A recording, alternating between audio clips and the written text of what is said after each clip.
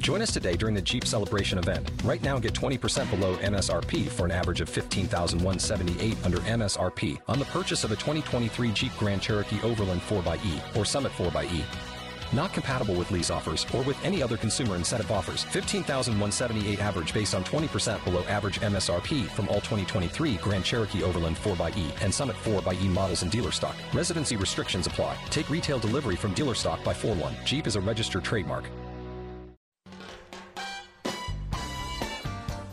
It's time for Illini Pella Saturday Sports Talk on News Talk 1400 WDWS Champaign-Urbana, where we talk all things Illini along with other area national sports. Join the program by calling 217-356-9397 or send a text to the Castle Heating and Cooling text line 217-351-5357. You can also email us at talk@wdws.com. Now, here are your hosts, Lauren Tate and Steve Kelly.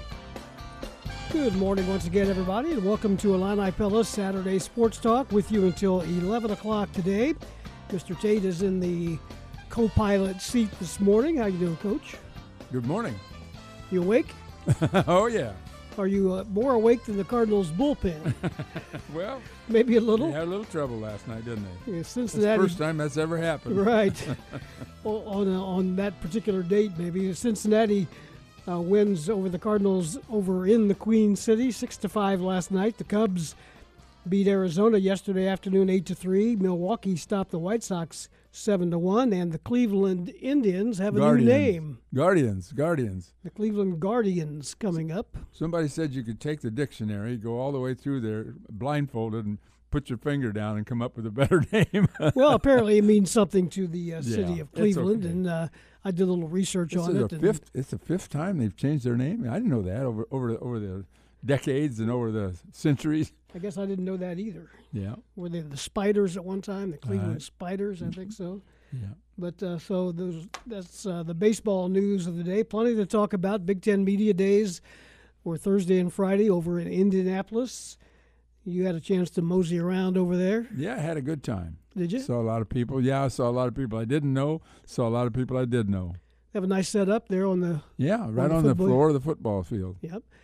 The commissioner spoke, and each coach spoke, and Brett Bielema made his maiden voyage as Illinois coach. Of course, he's been through that before. He made more sense than a lot of the coaches. A lot of the coaches just come up there with the idea they want to tell you what wonderful people they brought with them, the three players that they brought with them. They're all better. To a man, every single one of those guys is a better person than he is a football player even. They're all great. They're all great students. And, it was just a couple of the coaches talked a little longer than they might have, and particularly Tucker from Michigan State just kept going, and that might have been part of his strategy. The longer he talked, the fewer questions he would have to take. Did you hear about Loxley? No. Loxley spoke. He talked for about 2 minutes, maybe 3, and and said, "Okay, I'd like to open it up for questions." What you're hearing right now is silence. That's why I'm being silent. Nobody asked a question. He said, okay, and walked away. Is that right? That was it. That tells you all you need to know about how much interest there is in this part of the country with Maryland. I mean, it's the truth. They don't belong in the Big Ten. When are we going to get around to talking about mobility within conferences? That's going to be a main subject this morning, I'm afraid. Well, I'm sure you're right with the news this week that Texas and Oklahoma are. Yeah. But Maryland and Rutgers just are non-fits in this conference now. They're in it, and they've got big media, support supposedly in the Washington, D.C. area, and of course Rutgers being so close to New York. But every time I hear them, and again, Shiano talked about the fact that we have this great support from the New York area. I don't believe it. I don't believe people in New York paying attention to Rutgers. That's just me. I'm not out there. I did live 2 years in New Jersey, but I just don't see that as being important. And that was why we took them in the Big Ten. The media opportunities there in New York City and New York area. But I don't know. What's your feeling about Maryland? Doesn't feel right that they're in the Big Ten. You know, Nebraska and Penn State before that were the newcomers, and you accept those, and even those felt a little strange at first. Yeah. But they've been around long enough now. But now you're talking with Texas and Oklahoma, talking to the SEC, and then word comes out that maybe the Big Ten wants to hear from, or Kansas and Iowa State want to talk to the Big Ten. Well, that doesn't do anything for me as a Big Ten guy. I don't know what they bring to the table. There's going to be an awful lot of switching around here, and an awful lot of discussions, because I'm told that Duke is interested in the Big Ten. I'm told that North Carolina is. I mean, when I say they're interested, I'm not saying they're coming. I'm just saying that it might. Everybody's looking to land in a good spot, and of course Iowa State and Kansas. If the Sooners and Longhorns leave, they're all going to be looking. We're off and rolling. Illini Pella Saturday Sports Talk with Loren Tate. I'm Steve Kelly. We mentioned Nebraska. Let's get a Nebraska point of view. We welcome into the program Sean Callahan, who covers Nebraska. How you doing? Good morning, Sean. How are you? Hey, good morning, guys. It's great to be on. We talked about Nebraska being, what has it been now, 10, 12 years since Nebraska's been in, or am I losing track of time? This will be their 11th year, okay. I believe. 2011 was their first year, and last year was their 10th. So it's hard to believe we're going into the 11th year of this. I remember going to the media days in 2010 when conference realignment, was happening, and Nebraska had, just joined the league. So we went that year to cover that new angle. And I remember Tom Osborne went, and they took that picture with him and Joe Paterno. And it doesn't seem like it was that long ago, but it was over 10 years ago, guys. So how do you think that that affiliation is taking with the fans of the Cornhuskers? Well, I think now everyone realizes it was the right move for Nebraska because the stability the league offers. I mean, there's a lot of history in the Big 8 and the Big 12 with Kansas State, Iowa State, Colorado, Oklahoma, etc. But the stability wasn't there to support that, to stay there. And I think last year, maybe during all the problems with COVID and the Big Ten's indecision and leadership to get football going, there were some cries about, the Big 12 would be good right now. But I think today, the tune has changed dramatically, where everybody knows that this is the place Nebraska has to be. And as Trev Alberts, the new athletic director, said, look, if Nebraska football wins and gets back, to a respectable fashion, Nebraska fans are going to love the Big Ten. I mean, the reason that people are upset about the Big Ten or have gripes about things is because the football team hasn't won. I mean, that's just the reality of it. And the last 4 or 5 years, they have not done that. Now, when Mo Pelini was here, he won 9 or 10 games every year in the Big Ten, and that was from 2011 to 15, and 14, and then from 15 to now, they've only had one 9-win season. Well, back to Texas and Oklahoma. Do you see this? This seems to be going from the rumor point to actual reality. Do you see this happening? Yeah, I do. I mean, I think it's a done deal, more or less, from everything you hear and see and read, and unless the politicians get involved and somehow block this, because this will have impact on so many different states and institutions. Places like Kansas and Kansas State and Iowa State, Texas Tech, Baylor, TCU.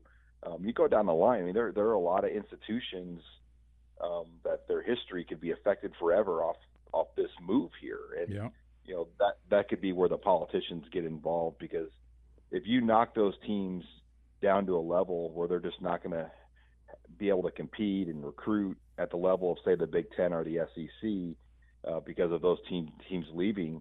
You change them forever. I mean, they're going to be kind of looked at as a second-tier league, whatever their league becomes. So that's going to get some people involved, I think, from the political level to make sure they know what they're doing here. And well, can the state legislature of Texas impact this thing? I mean, I know there were some complaints a decade ago. I mean, how much strength would they have? How much power would they have in a situation like this? Well, I'll put it this way: back when the Big 12 formed, the former governor of Texas, I believe her name was Ann Richards, was a Baylor alum, and in order for the Big 12 to happen, Baylor had to be included in it. So that's how. And Houston was always probably the team that made more sense than Baylor, and Baylor got the invite because of the political connection. Now, I don't think that's the case right now.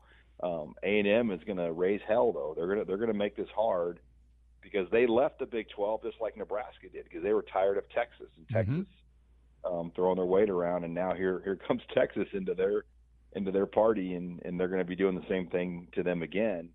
So that they're going to make it interesting, but I have a hard time believing that because everyone's going to see the dollars that this is going to bring. And, I read another quote that was interesting, the fans. When Texas and Oklahoma are in the league, it's just going to mean that many more fans traveling to games, filling venues, in a time when, that's going to be important to get money back from the money lost over the last year. What is the status of the Longhorn Network, which prevented, I think, the Pac-12 from, or caused the Pac-12 not to take the Texas a decade ago? What's the status of the Longhorn Network? Well, I'd imagine if they go to the SEC, it's done, and then who knows what ESPN would do with the network at that point, if they would make it a Big 12 network, if Big 12 even exists. But yeah, I would think that's gone because ESPN owns that. They own the SEC network, and maybe they make it a second SEC channel, to air more SEC stuff on there because they're going to have the content with the amount of teams in that league and the fan bases that drive the traffic. What if the SEC was just really dreaming big and said, let's really rock the college football scene and not only get Texas and Oklahoma, let's just go ahead and get Ohio State and Michigan too. Yeah, that sounds good in theory, but I just don't know if the politics would get it that far and destroy the Big Ten. I've read some of that stuff out there too. That they'll get Clemson and Florida State or two, and right, leave everybody else out in the cold. I just would be shocked if something like that would happen. I'm more interested in what the Big Ten's going to do, and I don't know how you guys feel, but I don't have a lot of confidence in Kevin Warren, right? Kind of leading the ship right now, and maybe that's why Barry Alvarez came into this role that he's in, because I think the presidents probably know Kevin Warren's not exactly the best guy to be leading this thing right now, and having a really good, strong leader like Barry Alvarez up there now will help maybe in times like this. We're talking to Sean Callahan. He covers Nebraska. Let's talk about the Cornhuskers. Of course, they come to Champaign-Urbana August 28th for that Week 0 game against the Fighting Illini. Kind of a key season, I would guess, for Scott Frost as head coach. No question. This game is as big as any game as he's had in 4 years, opening with a conference game on the road. Should have been in Ireland. I was hoping to get a go. We'll go next year, though, out there to play Northwestern.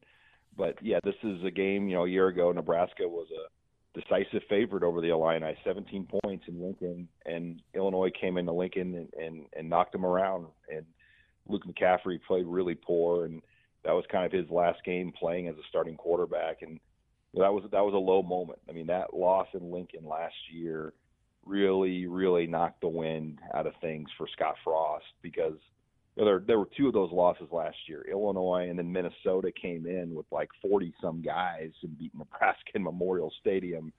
If they win those two games, which they were favored by 2 touchdowns in both, the feel's different right now. And they should have won those two games if you just go off the numbers and what was out there. And they played really, really poorly.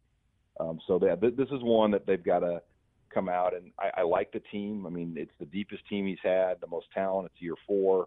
Got a 4-year starting quarterback in Martinez, the best defensive group he's had by far. It's the deepest defense Nebraska's had in a number of years. So there's a lot there about this team that gets your attention, and I'm really intrigued just to see how they come out in Week 0. I think maybe you answered part of my next question. I was going to ask you about the strengths. I think you touched on that. What maybe are some of the concerns going into this season for you? Yeah, the running back position still remains a concern for me. Getting the right guy. They have guys, but who is the guy is the problem. We don't know. And it could be a true freshman, Gabe Urban. It could be this walk-on named Jacques Yant that came in as an academic redshirt and then really emerged after a year, and he earned a scholarship. They've got Marvin Scott and then a USC transfer, Marquis Stepp. So one of those four guys has to be the running back. They can't run Martinez like they have been doing it. I mean, you just can't stay healthy in the Big Ten running the quarterback as many times as they had to do it. So that's a big thing. The receiver position group, though, is going to be upgraded immensely. Scott Frost has said it's far and away the deepest and most talented group of receivers they've had. They've just gone in and really remade that group. They brought in Samori Toure from Montana. He was the leading receiver in FCS football. He was an All-American, had over 1,500 yards as a junior, and he could have been drafted this year if he wanted to go pro, but he wanted to raise his stock and play one more year of football. So he'll be, I think, a surprise guy to a lot of folks in the Big Ten just because I don't think he's on very many radars right now. As I recall, though, last year when they played Illinois, Martinez was benched, wasn't it? Was that the game he was benched in, or had he been benched before? So, yeah, that was the game he was benched in, and here's kind of the timeline. They went out to Northwestern and almost won. Martinez threw a pick in the end zone, in the red zone. Terrible read, and they benched him. They put McCaffrey in. McCaffrey comes in the fourth quarter, played pretty well. So then they give McCaffrey the start against Penn State. Penn State played about as bad of a game as you can play, and Nebraska eked it out, and they beat Penn State in Lincoln with McCaffrey. And McCaffrey didn't win the game for him necessarily, but he didn't lose the game. So then McCaffrey gets the start against Illinois, and that's when, you just knew he wasn't the guy. And you flip it around to Martinez. His best games of his career have come against Illinois. Yeah, he sure have. And he comes in that game late, Lauren, in the fourth quarter, and he just starts zinging it around like he had been doing against Lovie Smith's defense the previous 2 years in a row. And I think all of us were like, man, maybe they should have just started Martinez because he's proven that he could pick apart that cover two of Lovie. And McCaffrey, on the other hand, he ran the ball 21 times in the first half in that game, 21 times, because he wasn't making his reads. He's just taking off and running. Well, I guess we'll just have to face Martinez again, which isn't a pleasant thought for the Illini. But what do you see on one other question I wanted to ask about the makeup of the Nebraska team. It looked like a lot of guys left, and you got a lot of guys in. Is that correct? I mean, like over 20 left and maybe 15 newcomers? Yeah, they had some freshmen. Like, here's some perspective on the defense, though. 17 of the top 20 players come back in terms of snaps played on defense. So they really only lost an inside linebacker and a corner.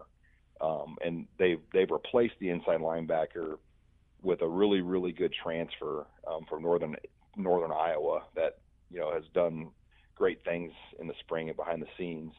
And then they added a 5-star corner from Ohio State from the transfer portal. So the two people they lost of note they've replaced on defense. But on offense, Wan'Dale Robinson left, and they added Toure. So they've done a pretty good job of replacing what they lost. On the O-line, they had two really good guys that got drafted on the O-line, Matt Farniak and Brandon Hymas. But they've got a lot of young talent. I mean, Nebraska will start a top 100 guy at left tackle and a top 250 guy at right tackle. I mean, they're both 6'7" type guys. So they've got a really nice looking group of young tackles on that line. Their center is going to be starting for the third year in a row now. So they've got him back, and they've got to get a couple of guard things figured out. But they lost a few key things. But a lot of the guys that left were guys that really didn't want to be here. They had their own agendas and whatnot. And so I think this team, at least today, feels like it's in a pretty good spot. Well, Sean, I'll ask you one last question. And by the way, I appreciate you coming on with us this morning and giving us a good rundown here. How do people in Nebraska view Illinois in terms of this game? I think everybody remembers Brett Bielema and has a lot of respect for him. I mean, Nebraska only beat him one time when he was at Wisconsin, and that was the year that they ended up winning the Big Ten still. Wisconsin was the third-place team that got to play in the title game and won it that year. But I think he has everyone's respect and attention around here. And I think that game last year, it really left a sour taste in their mind. I think Nebraska fans, though, if this is the kind of game, if they lose this game, it could set the whole season off the rails, because it almost has the feel of a must-win game where things are at in year 4. And the schedule Nebraska faces, that's the other thing. They have Oklahoma, they have Ohio State, they have Michigan, they have Wisconsin, Iowa. You go down the line, but they have a very difficult schedule. Now, the front half of this schedule, they've got 3 very favorable matchups to open the year: Illinois, Fordham, and Buffalo. And then they have Oklahoma. Then they go to Michigan State, who's picked 7th in the East right now in the media poll. So you look at the first 5 games, and if you're a glass half full guy, you're like, you know what? There's a really good shot to be 4-1 here. And I think that's what Nebraska has to shoot for, is like, we have to come out and, Illinois is going to be in their first game with a new coaching staff, and we're in our 4th year with a 4th-year starting quarterback. We've got to go at them fast early and try to get some momentum in this game right away, because it's not easy playing your first game with a new coaching staff, especially against a conference opponent. And Illini fans like to do their research. How do they follow what you and your guys do there? How can they find that? We're at HuskerOnline.com. We also have a great YouTube channel that puts a lot of videos on YouTube on our Husker Online. Our podcasts are on the Husker Online channel as well. So lots of ways to follow our content. We'll definitely have tons of stuff running here from now until Champaign, and looking forward to getting out to Champaign for the game here on week 0. Well, we'll call you again, Sean, before you get here. Thanks a lot. Okay, well, yeah, anytime, Lauren. Thanks, guys. Okay, that's Sean Callahan from Husker Online. Appreciate his time this morning on Illini Pella Saturday Sports Talk. It is 9:21.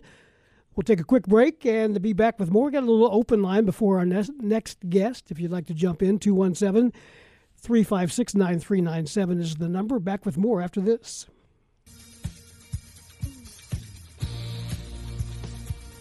Welcome back to the show, Illini Pella Saturday Sports Talk with Lauren Tate. I'm Steve Kelly. We're hanging around till 11. There's basketball on the air this afternoon in the basketball tournament over in Peoria. The House of Pain, made up of mostly Illinois basketball alumni, will be in action. We'll have the game for you at 1 o'clock right here on News Talk 1400 DWS. Right now, the phone line is open, 217-356-9397. Let's go to the phones. Chuck is calling from Camargo. Hey, Chuck. Hey, good morning, guys. How are you? Good. How you doing? Hey, not too bad. Hey, I was listening to the Kofi press conference, and it sounds like he hasn't been officially cleared to come back yet. Is that true? He's been cleared to come back, but he might have to serve what I would call a minor penalty of some sort for selling his gear when he thought he wasn't coming back, I guess. Is that... What was he selling? I don't know. They just said that issued equipment. Is that what you heard, Steve? I did, and I wanted, who's going to wear that? I'd hang it up in my room. I don't think it'd fit any of the people that I know anyway, but what else you got, Chuck? Well, that's it. I was curious. I didn't hear anything about that, so. Okay. Well, we don't know anything either. I mean, we're just waiting for them to tell us, because I think that there are mitigating circumstances. If I'm a lawyer, I'm going to say that he didn't think he was with the team when he sold the equipment that he wasn't supposed to sell. And, it was his equipment at that point. But I'm guessing it's not going to be a difficult situation. They have situation. to pay it back, you think? Somebody will pay it back. Out of the $100,000 he made this week. But he's back with the workouts, and that was good to see and good to hear from him. And Brad Underwood earlier this week on that, and that certainly helps the excitement with basketball coming up. Yeah, Underwood didn't help us in answering that question, though. No, he didn't. He kind of slid over, because maybe they're negotiating the thing right now. Probably are. Andre Corbello is going to be in Chicago. Yeah, I hope he's got a good, strong right arm. Today and tomorrow he's going to be hanging around up there, and tomorrow he'll throw out the first pitch. Yes, sir. Brett Bielema's up there as well. Today he's going to sing the 7th inning stretch, Take Me Out to the Ball Game. You shake your head like you'd like to do that. Well, I had a chance once upon a time with the White Sox. Al Lopez, if anybody remembers that, I had a chance to pitch batting practice for the White Sox. You didn't know that, did you? I did not know that. I did. I could have, and I don't know why I turned it down, and I'm just stupid. It's just, I thought it was. I don't. Did I think it was beneath my dignity or what? I should have gone in and thrown. I had a chance. When was this? Well, Al Lopez spoke at a banquet when I was working at Hammond. I was pitching at the time. This is back when you could still throw. Back when I could still throw a ball, and it was he was there, and I talked to him, and I had a reputation at that time. I pitched against the Pan American team, and I did some things like that. That I had, they knew who I was, particularly because I was a sports writer up there. And Al said, "Why don't you come down and pitch batting practice for us?" And I said, "Yeah, okay, I'll think about it." And I didn't do it, and so that's one of my regrets. I should have done that, but I didn't. Was that about the same time that you faced Lou Brock? Well, yeah, it was about the same time, but I don't know if it's the same year, but right. It could have been. Yeah. But, Brock was on the Pan American team that I pitched against, yeah. And he did what against you? A couple of doubles? Or He hit 2 doubles in the game, but I can't remember if he got them both off me. I only pitched till about the 7th inning. It was over 100 degrees that day, and I remember it was really hot. And I came out in the 6th or 7th inning, I'm not sure. Do you think, back to the expansion of conferences, do you think it's too late for the Big Ten? It sounds like it is, for the Yes. Big Ten to make a run at Texas and Oklahoma? Yes. I just wonder, I'll always wonder, what would have happened if Delaney had stayed on as commissioner, because he was alert to those kinds of things. And now we find out that these negotiations have been going on since January. And if that's the case, it's a lot further along, Steve, than you and I right. realize. And I know that at one time that the Big Ten was interested in trying to bring in Texas, of course, and I think it was about the same time that they were flirting with the Pac-12. But I think it's too late now. Yeah, I think this it just sounds like it's a done deal, and it's gonna just disrupt the entirety of football in this country, and not only football, but they're bringing along all those other. Somebody mentioned yesterday that maybe they should just have a football league and have all the other sports. All these other sports are traveling from coast to coast to play, which they don't need to do. But the football teams naturally are flying from coast to coast to play. Right. You got West Virginia in the Big 12. You got Colorado in the Pac-12. You got this just what is Rutgers doing in the Big 10? This I could keep talking about this, but it kind of bugs me. Let's take a call here before we take a break at the bottom of the hour. Let's go to St. Louis. Ryan is with us. Hey, Ryan. Thanks for taking my call. I love your show. I got 2 quick questions for Lauren. I've called before. We're in late July. Does Lauren still believe that anything will happen to Bill Self? And the other question I have is, what do you think Kansas is going to do now that Oklahoma and Texas are gone? Is anybody going to care if Kansas wins the Big 12 from here on out? Well, Kansas has already applied to the Big 10, we hear, so I don't think the Big 10 will take Kansas, but they might. I mean, I don't know what the problem. Here's the problem with the teams that the Big 10 is interested in. They're all basketball schools. Kansas is a basketball school. Duke is a basketball school. North Carolina essentially is a basketball school. Virginia is more basketball than anything. I mean, these decisions are all football decisions. They're not basketball decisions. And as far as Bill Self is, the answer is yes. I think something will happen from an NCAA level. It's not going to happen at Kansas because he's got a contract that no matter what they say, he's still going to be okay at Kansas. But that there's a lot. It's way past time for that new organization, which is they got a 5-person panel that's supposed to make a decision on these 5 or 6 cases. LSU, Arizona, Kansas. I mean, I don't know when they're going to get around to it, but they have to get around to it at some point. And we're talking about an FBI investigation that became known in 2017, Steve. 2017. It's 4 years later. September of 2017. Here we are in, practically in August of 2021, and that's 4 years, and nothing's happened. Now, the first part of that period, the Big Ten couldn't investigate because the federal they had to let the court cases run there before they even started, and then when they turned this information over to this new panel, they had to reinvestigate what the NCAA had already done. So this took another year and millions of dollars in legal fees for the investigation to be redone. So it's a mess. But the answer, I think, ultimately they'll make a decision about Kansas. They have to. Anything else, Ryan? I'm curious. This is a curiosity question. What schools would you like to see Illinois go after from a football perspective if they're going to expand their brand? Texas. Big Ten. We should have gone. We've been gone. That's right. Well, Steve, are you interested in Iowa State? Not especially. You want to go back after Missouri? Yeah, they seem to be doing okay in the SEC, or at least they're happy with what they're getting there. You can always go back to Notre Dame. Well, you know, Jim Phillips is going to bring them into the ACC if he can, and they ain't coming. They're going to stay exactly where they are. They've got the world by the tail. They're going to be an independent as long as we live. Right. What about you, Ryan? You got a favorite team that you'd like to see in or two? I don't know what you look at because the thing of it's weird. I know that West Virginia's in the Big 12, but I think it's really odd when people start going all over with the geography and stuff. But I mean, I guess if that's how it's going to go, I mean, you might as well. I can't really think of anybody because it seems like the SEC keeps expanding. I got friends of mine that think that Ohio State's going to bail and join the SEC or some other conference at some point because they're so far. I mean, second place to Ohio State is so far away. I keep having people say that Ohio State's going to be gone in 10 years. Hey, Ohio State's never had it so good.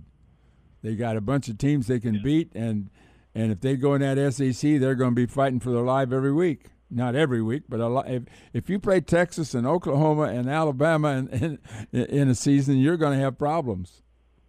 I don't care who you are. Hey, Ryan, thanks for the call. We appreciate it. Yep. Thanks for listening down in St. Louis. 933 WDWS Champaign-Urbana. Back with more after this. Stay with us.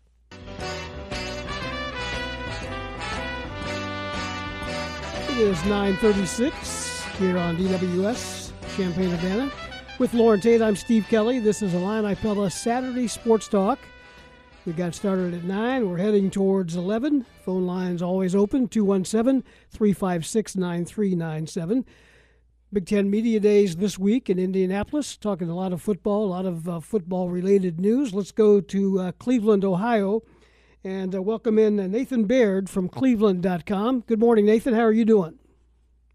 I'm doing well. How are you guys this morning? We're fine.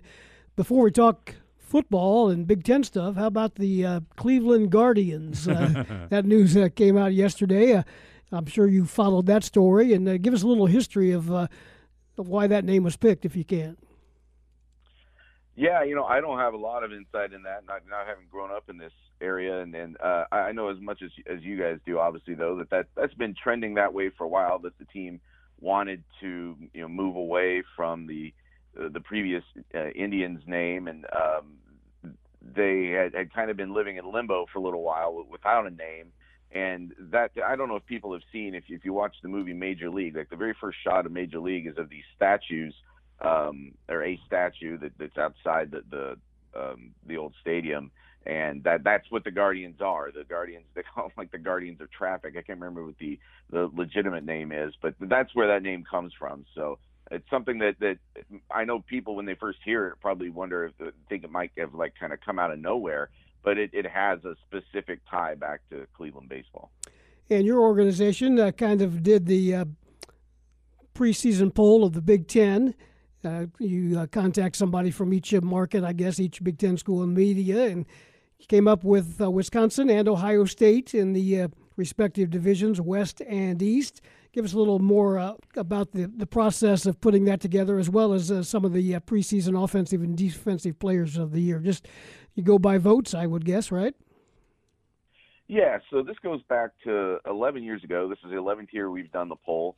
And the Big Ten used to do something similar, but they sort of abandoned it. And a lot of conferences maybe still do this, but for whatever reason, the Big Ten got away from it. I don't think they wanted to hurt the feelings of whoever got voted last or whatever. But we picked it up since then. We send out ballots to, I think we had 34 voters this year. So you're getting a couple really from every school in the conference, or at least we tried to. It was a pretty even split, I think, between East and West.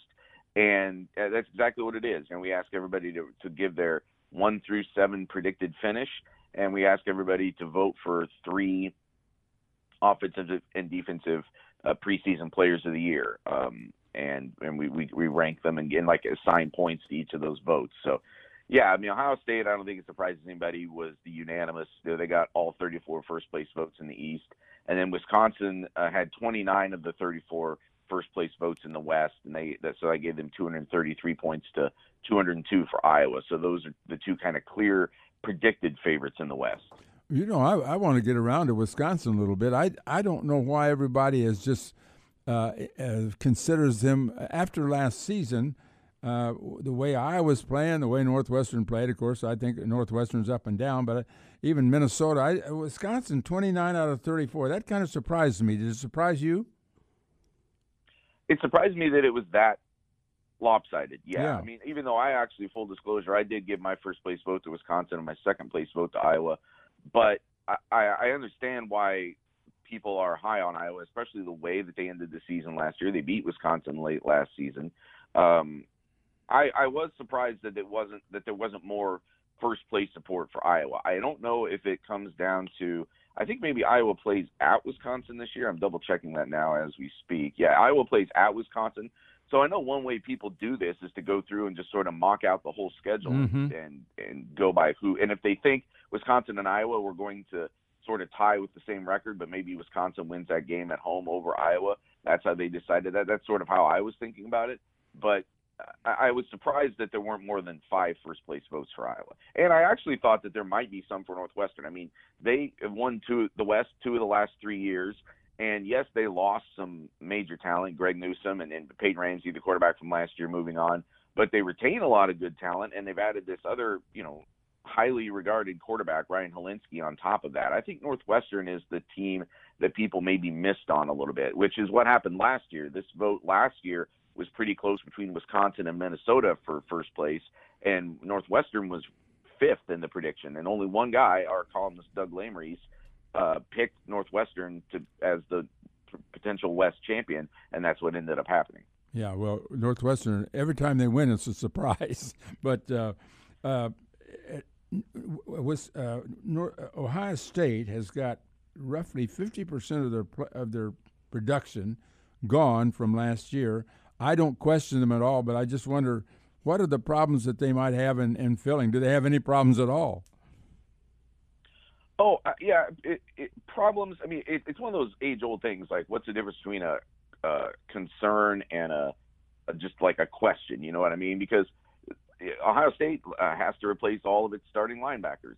Ohio State had problems in the secondary last year and lost one of the guys. I mean, they lost a consensus All-American in Shaun Wade, and have to try to replace him, and have a lot of the same guys back to try to play better than they did a year ago in the secondary. They have a first-year quarterback. It's not only is it going to be a first-year quarterback or a first-time starter, but it's going to be either a freshman or a redshirt freshman. The 3 guys who are competing, none of them have ever thrown a pass in a game. They have questions. The thing is, though, Ohio State tends to always have a pretty good player on its roster who's gotten buried, who now it's his turn. I mean, the guys at linebacker, that includes a top 50 a guy who was a top 50 prospect coming out of high school when he was a freshman, and now he just got to his senior year and hasn't ever really been able to break through the logjam they had there. And they've got some other talented guys. The quarterback situation, it's a 5-star and a guy who was almost a 5-star and another guy who was ranked really highly, as high as anybody else in the Big Ten, because this obviously isn't a league that's really known for its quarterback play. I mean, those are the 3 guys competing to be the first-year starter. So there's always talent. It's just a matter of whether that talent gets on the field and performs right away, and that's especially true this year because of the schedule. They go at Minnesota, a team that I think people were high on last year, and then because they regressed a little or seem to, maybe they're sleeping on them a little bit this year. But a lot of veteran talent, especially on the offensive side for Minnesota, they get a weird midweek Thursday night opener for them. So that's the debut for this first-time quarterback, whoever it ends up being. And then the second game of the year, they play Oregon, which has a really, really tough defense. So they've got to be ready at the start of the year with a lot of unknowns. I think Ryan Day said yesterday 45 first- and second-year players. So, again, people look at the recruiting rankings. All those guys are talented, clearly. Ohio State does that every year. They reload every year. It's just a matter of how quickly they're ready to play at a championship Big Ten level. Talking to Nathan Beard from Cleveland.com, the Illini did not get a lot of respect in this poll and some other preseason polls, and I think the reasons are obvious. A new coaching staff coming in, and they were just 2-6 last year. But your thoughts on that? Did any of the voting there surprise you with Purdue 6th, Illinois 7th, Nebraska 5th in the West? No, if anything, I thought maybe there would be maybe a little bit more support for Purdue ahead of Nebraska, although I understand why people still have some confidence in Nebraska. From a talent standpoint, if you were to break that down, the recruiting rankings and all that stuff, Nebraska still holds up pretty well in the West. Purdue obviously has two standout players in George Karlaftis and David Bell. They've got two of the I don't know, you could argue 5 or 6 best players in the Big Ten. But the rest of the roster, I understand why people have questions about that. And with Illinois, they got, out of the 34 voters, they got, I think, 3 fifth-place votes, and the rest were 6th and 7th. And that's just where they're going to be until they prove otherwise. They've until, except for the one bowl season under Levy, it was obviously, I don't need to tell you guys, it's been pretty rough there for a long time. And I grew up in Central Illinois, so I always kind of pay attention to them a little bit more. And I know people have been frustrated as to why they haven't really been able to break out of that basement. And I think, though, that they've picked a guy who knows how to do that. I think Brett Bielema is going to help maybe give that program some identity that it's been lacking, a foundation that it can build on. And I would expect Illinois to have one of its, I know it's been sort of a roller coaster over the years, and some of the peaks have been pretty fun, and I think they're probably going to get back to that, but I don't know how quickly it's going to happen. It might still be 2 or 3 years removed before you can make a surge like that. Well, how do you evaluate when a team comes back with 22 super seniors and 20 seniors? That's, 18, 40 total, who could be called seniors. They're not, maybe not great players, but they sure have a lot of experience. How do you evaluate that? That's going to be an interesting thing really around the Big Ten. I think when this was first happening and we talked about it on our podcasts and things that we do, we were a little skeptical of what the real impact was going to be, that this might be just a few guys who do it. But it's really seemed like it's a factor for every team in the Big Ten. I think it's going to maybe end up having a little bit of a say in who could end up winning this conference, or at least winning the West. Because I know there's other teams that have several of these guys too. Ohio State, Thayer Munford is a guy who Pro Football Focus ranked him among the best returning tackles. Actually, I think they picked him the number 1 returning tackles in the country on offense. And Haskell Garrett, I think they had him, maybe number 1 on defense. And those are both guys who we thought were completing their careers last year, but then they took advantage, and now they're coming back for that super senior year. So even a team like Ohio State, like I said, they're always kind of reloading. There's always somebody hanging back there. It actually kind of caused a problem for Ohio State because they had this guy, Paris Johnson, who was the number 1 tackle in the country coming into last year's class. Everyone sort of thought this would be his year to take over at left tackle, and now he's got to play guard because the tackles are still here longer than people thought would be. So I'm intrigued by how that's going to help shape how this season plays out. And obviously for a team like Illinois, let's be honest, in both divisions, there are those teams at the top that you don't really expect to lose to necessarily anybody. But once you get past the 4th team in the conference, or maybe even 3rd, it's really kind of up for grabs, right? On any week, any one of those other teams can I think, plausibly beat somebody. So Illinois, when you've got a veteran roster like that, I think it helps your chances of maybe catching somebody by surprise and winning a game that you're quote unquote not supposed to. Yeah, a veteran roster, but with an all new coaching staff. It's kind of unusual. Right. One last thought. Indiana, Iowa the first week, Minnesota, Ohio State the first week, Illinois, Nebraska. I mean, we're going to learn an awful lot right off the bat. I mean, how do you see Iowa and Indiana panning out? I think that's an awesome game, and like you were saying, I think people maybe are sleeping a little bit. The consensus is sleeping a little bit on Iowa.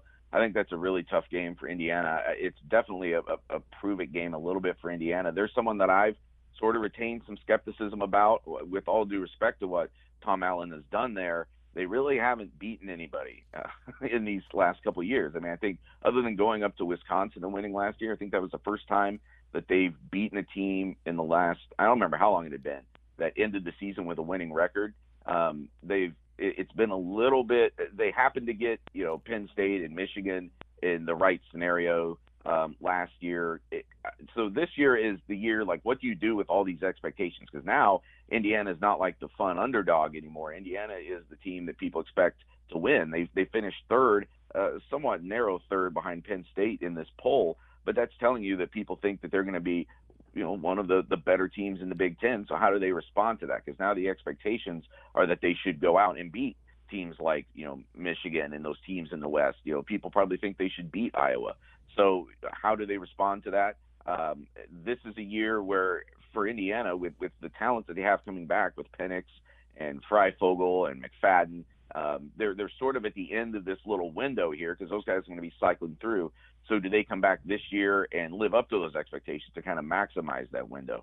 I know people think that, like, one of the big games the Big Ten this year could be when Iowa State has to go to Bloomington, but I think we'll find out a little bit from this first week when they play Iowa just how seriously people should take that game later in the year. Hey, Nathan, good stuff. Appreciate talking to you, and we'll do it again soon. Thank you very much. Anytime, guys. Thanks a lot. Thanks, Nathan. Nathan Baird from Cleveland.com with us here on Illini Pella Saturday Sports Talk. It is 9:50, a quick break, and back with more after this.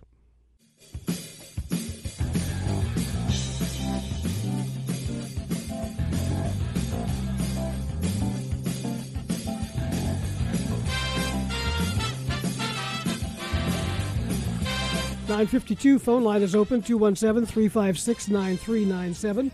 Illini Pella Saturday Sports Talk here on DWS. A couple of interesting guests here in the first hour. Sean Callahan from Husker Online and Nathan Baird from Cleveland.com. Coming up at 10 o'clock to start our second hour of the show, we've got Joe Hendrickson talking about high school basketball recruiting. A lot going on, a lot of games being played as we speak around the country. Yeah, well, a lot of recruiting going on, and nobody knows more about it than Joe does. And then at about 10:20, 10:30, a young man named Cam Cox will stop in and visit with us. He is the NIL coordinator for the University of Illinois. That'll be interesting. First kind of a job. He'll tell us about how that's going to work, and a lot of talk about that. And it's off and running. We're about a month into it. Yeah, we're hearing some weird things around the country, aren't we? And we're hearing that the Illinois offensive line is getting close to coming up with some kind of deal for them, some kind of arrangement as a group. Did you hear what Day said, the Ohio State head football coach, said that he's thinking because of what happened at Alabama, where the new quarterback is already supposedly nearing $1 million in NIL income, that there ought to be some way at Ohio State, he's hopeful, that they can spread it around among the team. You know? I think that'd be a good idea. Yeah, and do you spread it around just one group of players, or all 90 or all 85 on scholarship, or 90 maybe this year on scholarship, or everybody that's a walk? How do you do that? Well, that was one of the concerns when this was first being talked about. How do you keep everybody happy and avoid jealousies of the star players or whatever? And I don't know that that's the answer, but certainly they're thinking about it. If you're the star player, which you would be, right, and you had let's say $100,000 deal, would you want to spread it around with everybody else, and you'd only receive a fraction of it? I'd tell the powers to be, get me mine. but also get it for the other guys too. But don't take it out of mine. Right. Just don't take it out of yours. Right. Just get more from the total and give me mine and give them theirs, and we'll be good. That's probably the same thing you would have said. Oh man, I don't know. I don't know what to say. We're still not working. doing that. We're not doing this for the money, are we? No, we're still working on our NIL deal. Nobody stepped up quite yet on that, so you could be the first if you want to hire Lauren and I. A couple other things going on around town. Twin City Golf is underway down at Savoy. Does that sound strange? Yes, it is first strange. time ever. Yeah. The first 18 holes are underway on the Orange. They had a little scheduling conflict with the local country clubs. They'll be at Lincolnshire tomorrow. And a field of about 60 players in that altogether. And so the first 18 holes are being played. The weather looks good. We've got 79 degrees, a little bit of haze. Did you notice the haze this week I did. from the Western Fires? I did. It's amazing. I went to golf. Went to play golf Wednesday up at the Weibring course in Bloomington Normal, and noticed it quite a bit up there. You could almost even kind of smell it. Really? Yeah, it was interesting. But that Twin City is going on. If you want to go out and watch some good golf, at the Orange today, Lincolnshire tomorrow. One other golf note: congratulations to Parkland head coach Corbin Siebens, named National Coach of the Year by the Collegiate Golf Association. You can't keep these Monticello men down. No, he had the Cobras in that national championship run there, where they did very, very well and won it. Let's go to the phones here. Let's get another call in before we take our break. Steve is with us down in Kentucky. Hey, Steve. Hey, guys. Appreciate you taking my call. Always enjoy your show. I typically listen to it on a podcast, so don't typically call in live, but just had a quick thought here. Want to get what you guys thought about this, but last week when Kofi announced he was returning to Illinois, I was down in Florida with my dad and brother. That's what we share a common interest in and passion about is Illinois sports, and we let out a bunch of cheers like we had just won the national championship when we heard the news. And embarrassing enough, my voice was a little hoarse the next day, and my wife's like, "Did you lose your voice from yelling about Kofi returning to Illinois?" So she's giving me a hard time. But my thought is with scheduling, Brad Underwood put his top three as the staff, recruiting, and scheduling.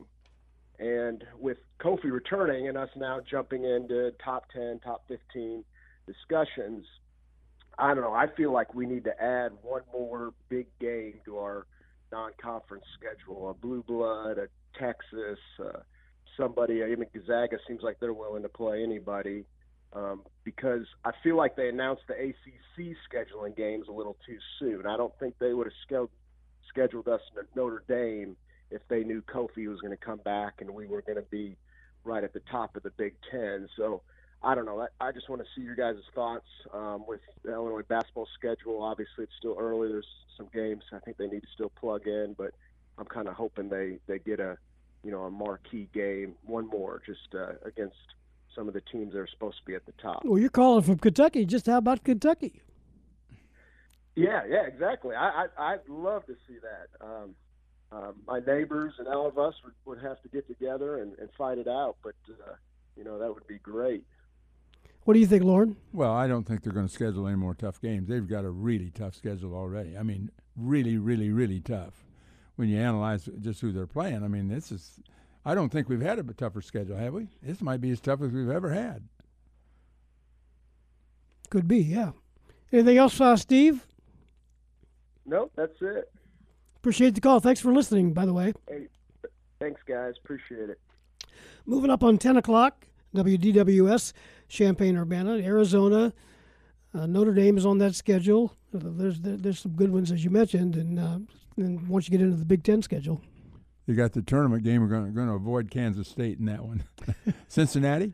Yeah. I mean, when you stop and when you talk about the Gavitt, the AAC games, and then you got Missouri, and then you got a 20-game Big Ten schedule.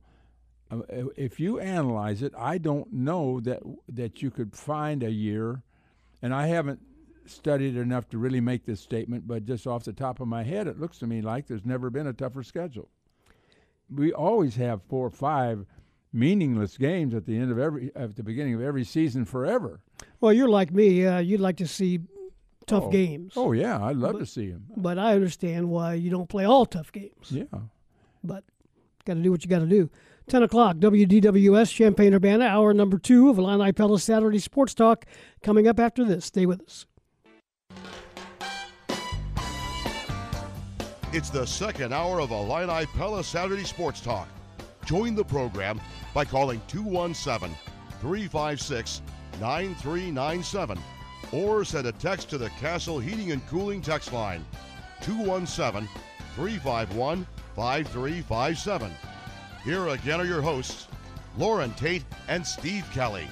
Welcome back to the show, everybody. Heading towards 11 o'clock. Give us a call if you want to jump in here, 217-356-9397.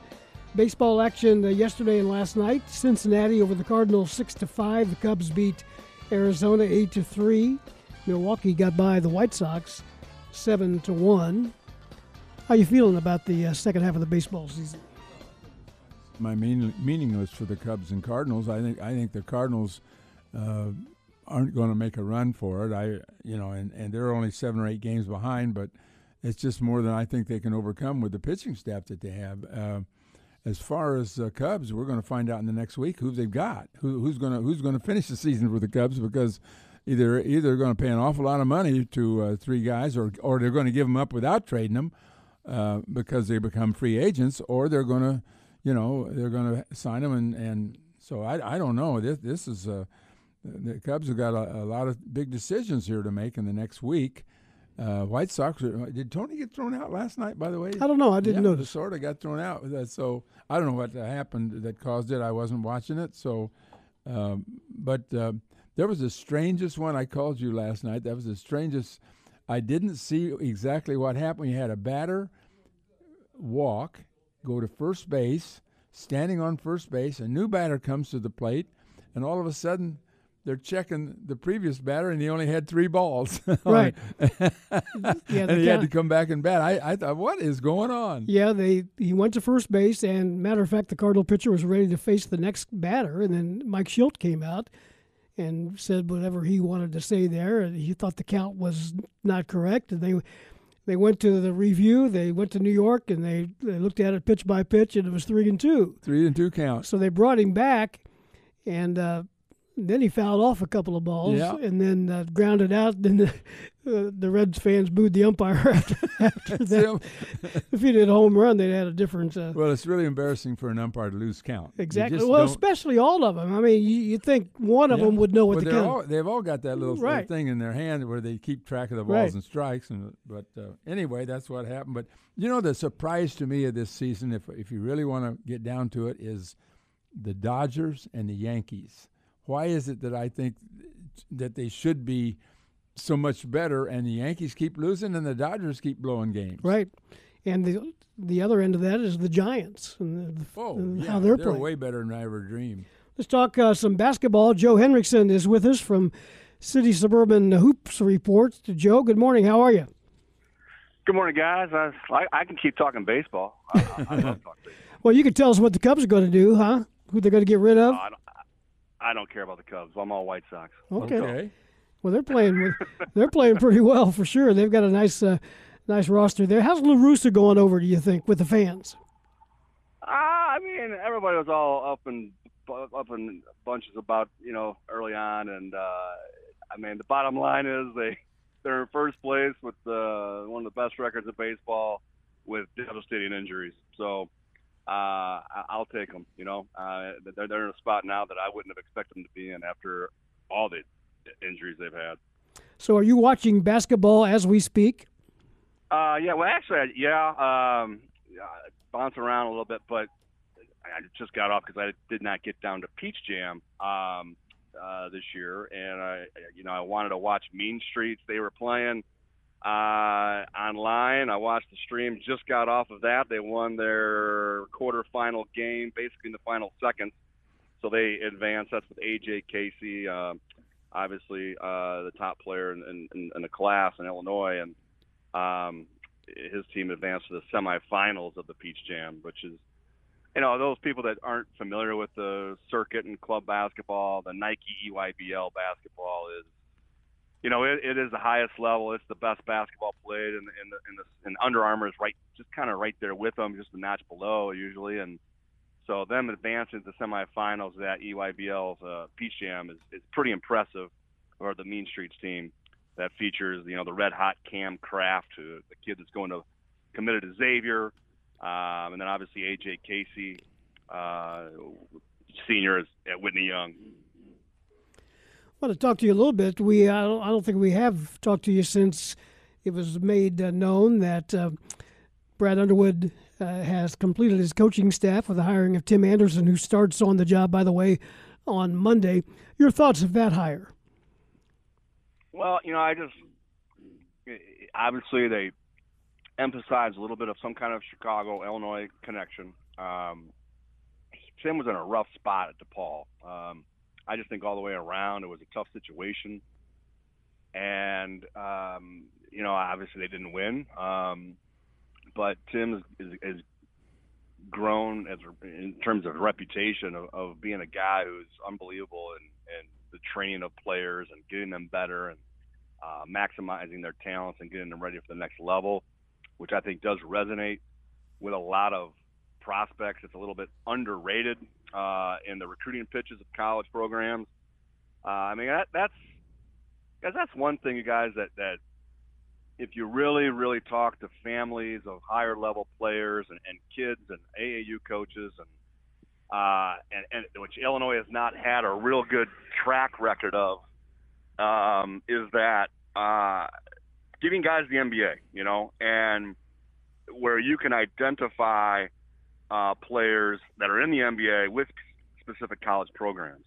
And, Illinois had that, Darren and is obviously the biggest one over the last, 20 years, Darren Williams, but that just helps. It just kind of proves your worth as a program, as a coaching staff. It puts a spotlight on your program. It emphasizes player development, star quality, and what those players want to get to. Because even though very few of them go to the NBA, they all think they are NBA players.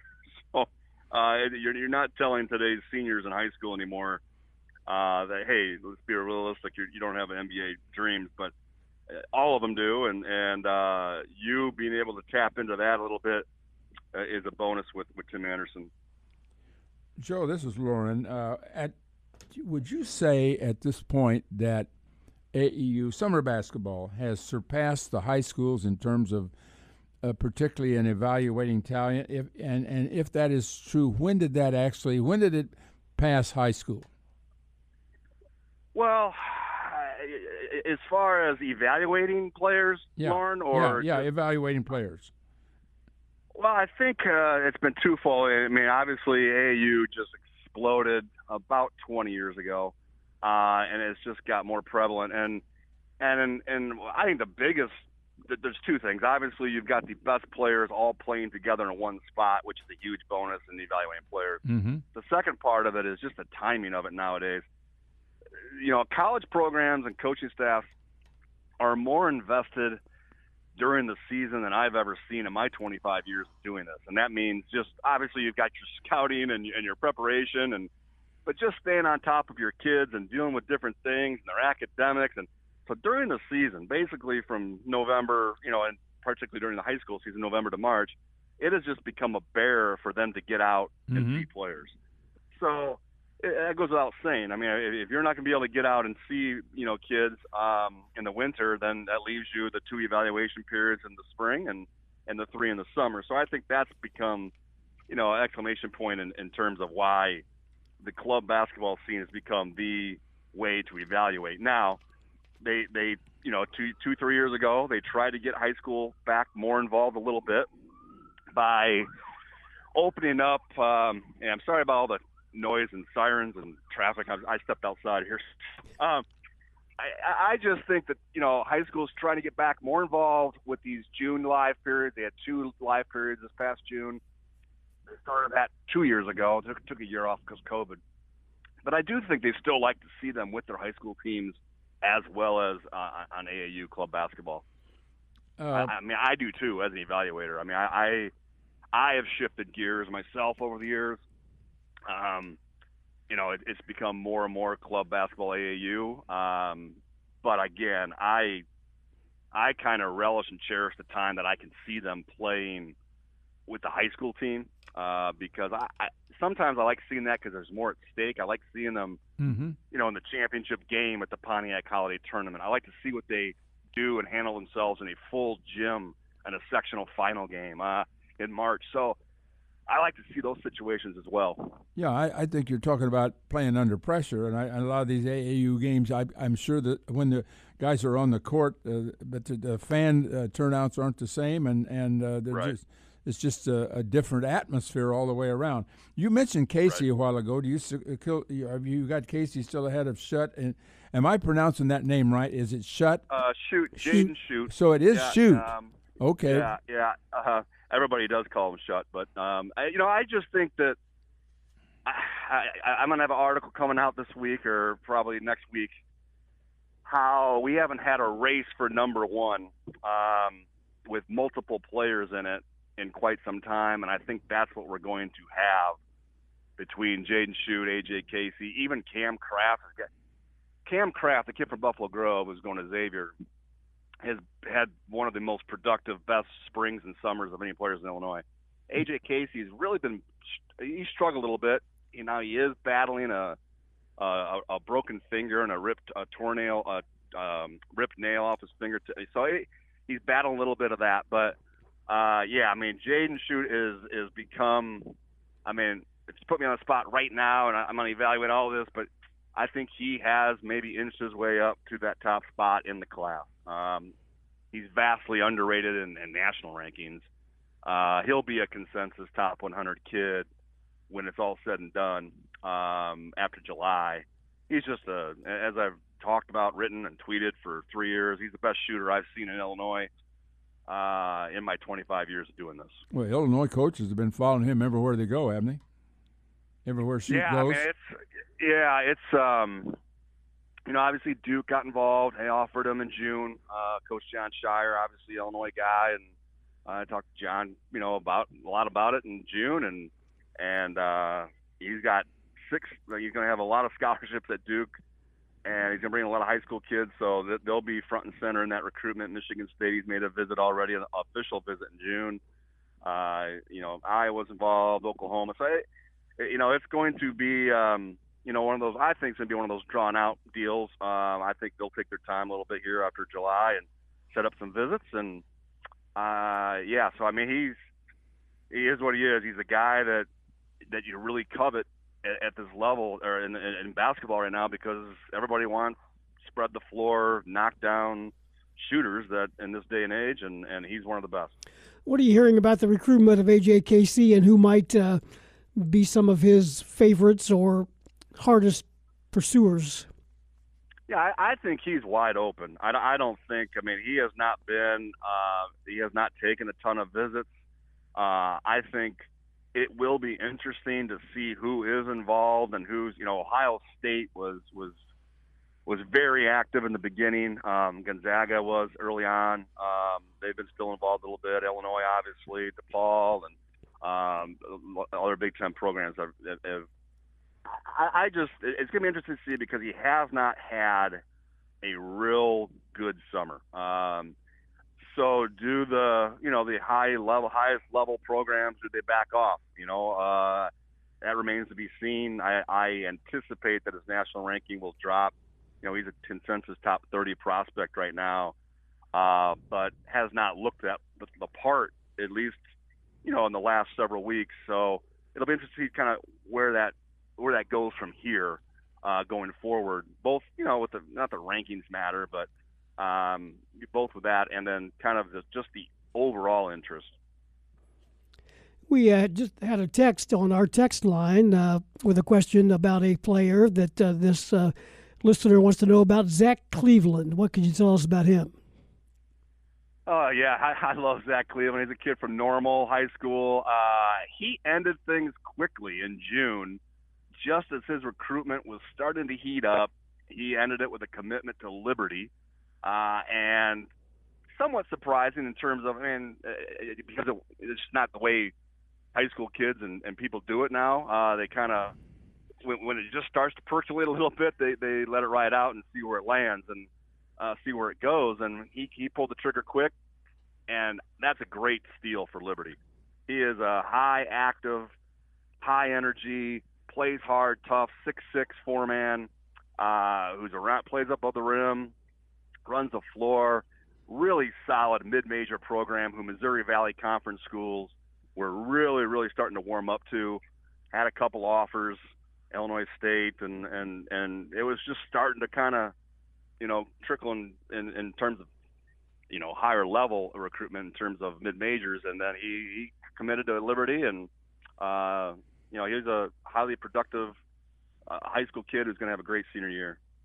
Joe, in the past, you've alerted us to the fact that a lot of players have been leaving the state and going elsewhere. Do you see, has that happened again this year?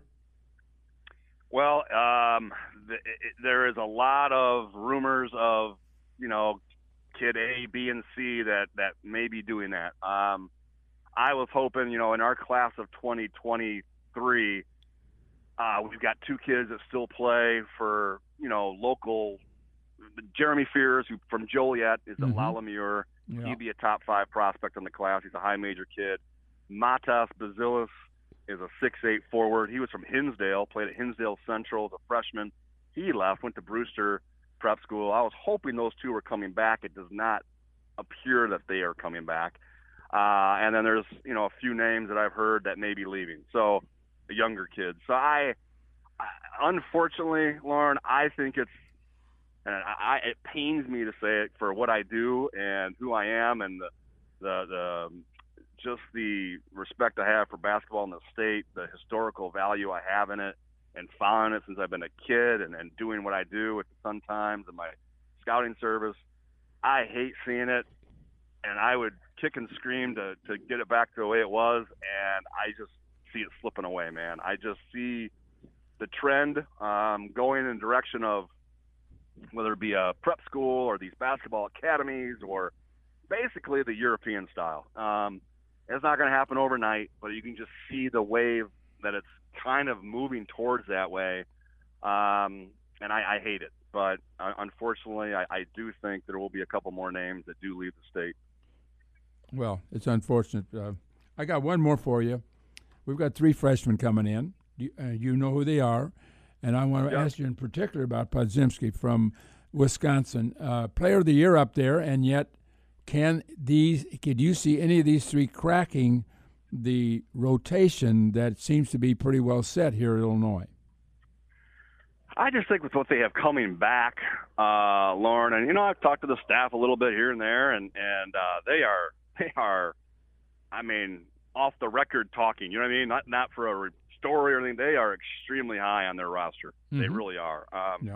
And I just think with the experience now with these guys coming back that they have in the perimeter, in particular with Cabello and Frazier and DeMonte, and I think it's going to be a free for all of all the newcomers, and they are extremely high on the guard, the transfer from from Utah. Plummer. The name escapes. Plummer, yeah. So, with all that experience, I just think it's going to be really hard for a freshman to kind of – now, with that being said, I think it's going to be a free-for-all in terms of there's going to be some minutes here and there. Who's going to go out and win them? And I think that'll all be determined, obviously, when they get on campus, start practice. And there's not going to be a whole lot of minutes for freshmen. But there will be some, and it's just going to be a matter of which one can rise up, step up. That's just such a huge, huge jump, guys. I mean, people don't realize the jump it takes for a freshman, both mentally and physically, at the college level. And not everybody acclimates to it immediately. Some of them are really beaten down. They lose confidence. That's why everybody is preaching toughness, and it's the hardest thing to evaluate, really, when you're talking about these prospects as high school kids. It's just how tough they are, because you don't know how they're going to respond to, not being the best player when they get to college, not playing time, not being in rotation, not, doing all the things you need to do to produce at a high level. And sometimes it's sink or swim immediately, and it takes some time for some of them to acclimate to that. But that being said, I would anticipate, and I don't know which one will be, some freshmen obviously having some kind of impact. Let's take a quick call for Joe Hendrickson. Steve in Princeton, you're on with Joe. Go ahead. Yeah, I got a couple questions, Joe. The NIL thing that's becoming in college athletics now, is that eligible for high school athletes? Can they use that to help make some income instead of having an after-school job or a Saturday job or something like that? Yeah, that's the first high school player out, the top 5 kid out in California. He's only a 2023 kid, so he's only a junior. Did have some, I mean, he is making, yes. The answer to your question, long story short, yes. And the first one just signed a deal. So yes, it is changing the landscape of the sport, of college sports. That's a whole other story. Well, hey, hang on, Joe. I mean, high school players could always do this. Yeah, right. I mean, I'm just saying now it is now right. Become front and center, because I think people now are okay. Well, forget the high school or the college kid. Now let's go down and make our connections and latch on to the next big thing below there, because now we know when they go to college, we can just continue that and foster that relationship and continue it on. What else you got, Steve? Well, I'm just going to say a lot of these high school kids now, because I know the situation where the mother was in bankruptcy court a week ago yesterday, and the kid's a junior in high school, and he says, man, if I can use my NIL, I can help out the family, but I don't know if you're still eligible under IHSA bylaws to play and do that kind of stuff. Well, kids could always work. Kids could always make a living, make money, not a living, but they could make side money. You could always work at night in a store. You could now you could always endorse if anybody wanted you to. I mean, I don't think anybody ever had an idea of using a high school player to endorse anything, but you could do it. You could always do it. Yeah, it's and that's another topic, you guys, that I've talked to a lot of college coaches and managing rosters and managing relationships and egos, and all these kids are sitting in the locker room. 13 scholarship guys. And they're all fighting and battling for minutes, right? We're just talking about who's going to play. And now you're sitting there and you've got, your one kid, oh man, he's making $300,000 in endorsements with NIL, and this kid's making $10,000, and they're kids still. So it's going to be interesting. Just talking to college coaches about just kind of how to handle that, and it I don't know. I think it's all going to be ugly, but I'm a pessimist by nature when it comes to college sports and how that stuff works. But yes, I'm glad the kids are getting the money. I just, with absolutely no, I mean, there's no cap on anything. There's no regulations really. I just think it could really tear apart in certain cases a locker room, and we'll see how that transpires. Hey, Joe, we'll let you get back to watching hoops. We appreciate your time, as always. Good to talk to you. All right. I appreciate your time. Thanks, guys. Thanks, Joe. That's Joe Hendrickson from Chicago. Does work for the Sun-Times and City Suburban Hoops Report as well. 10:25, we'll take a time out. I'll be back with more Illini Pella Saturday Sports Talk here on DWS after this.